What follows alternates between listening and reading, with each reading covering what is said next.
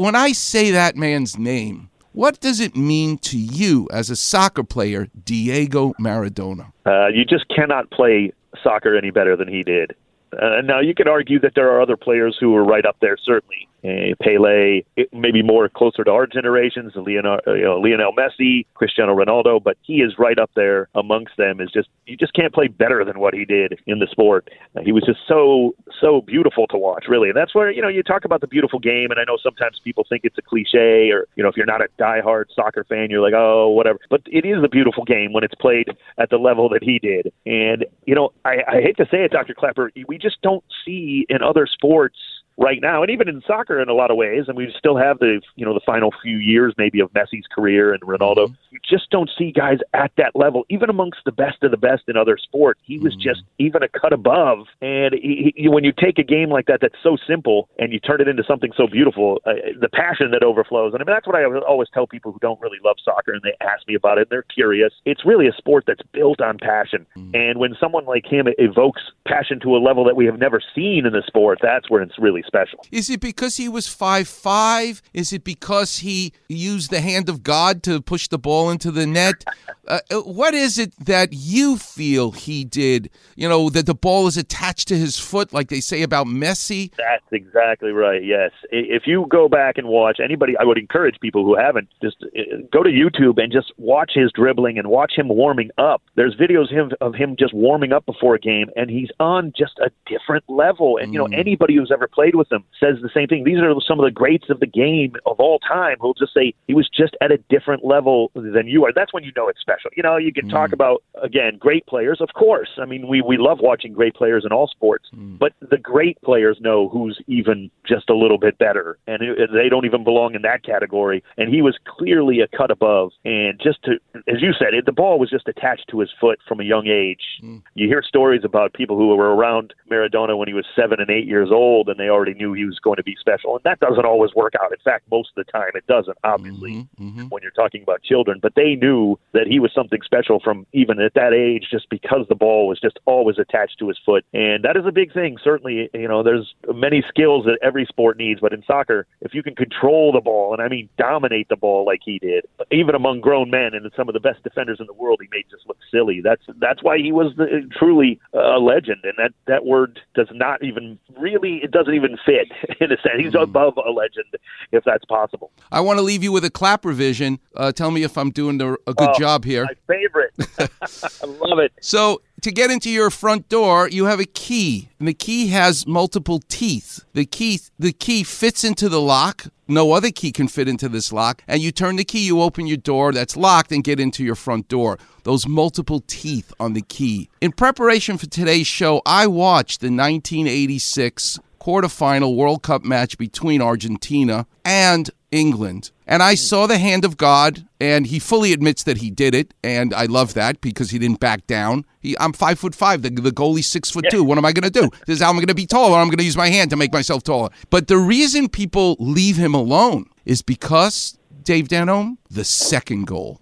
I watched that second goal. So here's my clap revision of what I saw. The key and the lock. I watched in that second goal, it was as though he was going through each player, every single one except the goalie on the English team on the pitch, like they were the teeth of a key, perfectly copying the key, a key fitting in a male-female, key fitting in the lock, that he went through each tooth, each player, and by the time he got to the goalie, you could turn the key and open the lock, and the ball went in the goal.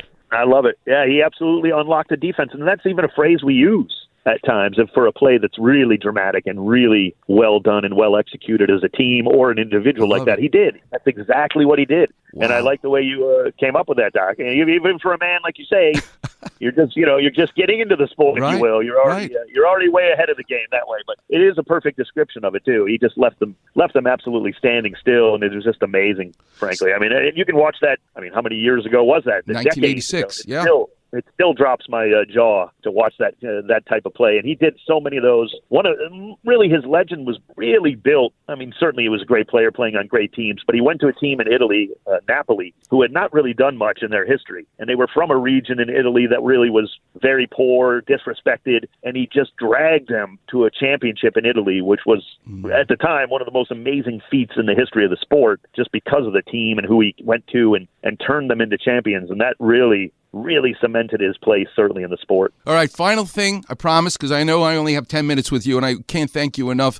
The Weekend Warrior, 12 years I'm doing this show. They know how much I love Dave Denholm, because I talk about you all the time. Before I let you go, I'm so excited to ask you this. Dave, what is it that touched your heart about this season with LAFC? Was it the coach, the new coach? Not like Bradley was bad, the new coach. What did he do that brought out the best in these people in choosing players and making decisions? What's your take on what was one of the most special things about the coaching job for LAFC this past season? Now, you really nailed it. It was what Steve Cherundolo did, and what he did as a first-year manager is, first of all, he had the respect of the players quickly. He's a former great player himself with the U.S. men's national team, played his whole career in Germany for one club. He was a legend over there. So the players know he has the credentials. But it was more than that. It was his staff, Ante Razov, Mark Dos Santos, Oka, the goalkeeper coach. They really got together and really convinced this team that, look, you're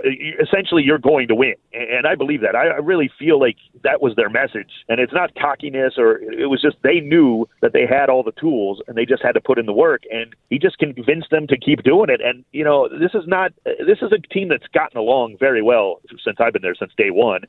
Even with all the new additions in sports, as we all know, there's so many players that turn over every season in all sports. This team has gotten along well, but they just took it to a different level of just knowing that they belong there to win this year, and it was their year. And that doesn't always work out. And boy, we didn't know if it was going to work out with just minutes remaining, but that's what really kind of, I think, pushed them over the edge to get that last goal. Gareth Bale hadn't played a lot of minutes. He's a legend. He's a superstar, and he knew that if they got one more chance, and that was all they needed. And I really feel Cherundolo did a magnificent job of just keeping them even keel and knowing that it was their year and going out there and doing it. Listen, Dave Denholm, 710 ESPN, where I've been for 12 years, is just a damn building with lots of broken computers and everything's constantly falling apart. But what makes it special are the people that I get to be with. And you, young man, are one of the reasons that this place is special. So keep doing what you're doing. I really appreciate it. Thank you. Yeah, you're special, and thanks so much for coming on, and I can't wait to talk to you the next time. Thanks so much, Dave. You got it. I would love to just mention that, we got the show tomorrow, starting the World Cup show, which is going to be every day during the World Cup on 710. We'll start tomorrow at 4 p.m., so I really appreciate you let me say that. We're going to have a great time. You can follow me at Talk Soccer on Twitter if you need more information as well. Dr. Klepper, always thank you so much for letting me come on your show. I love your show. All right, young man. A pleasure to talk to you. The great Dave Denholm, my favorite soccer announcer, and he's really the reason I even pay attention to soccer, because I just want to hear him with the joy of a child in his voice. God bless you, Dave Denholm. All right, Warriors, coming up next, the clinic will be open. The number's 877-710-ESPN. You're listening to the one and only Weekend Warrior Show here on 710 ESPN.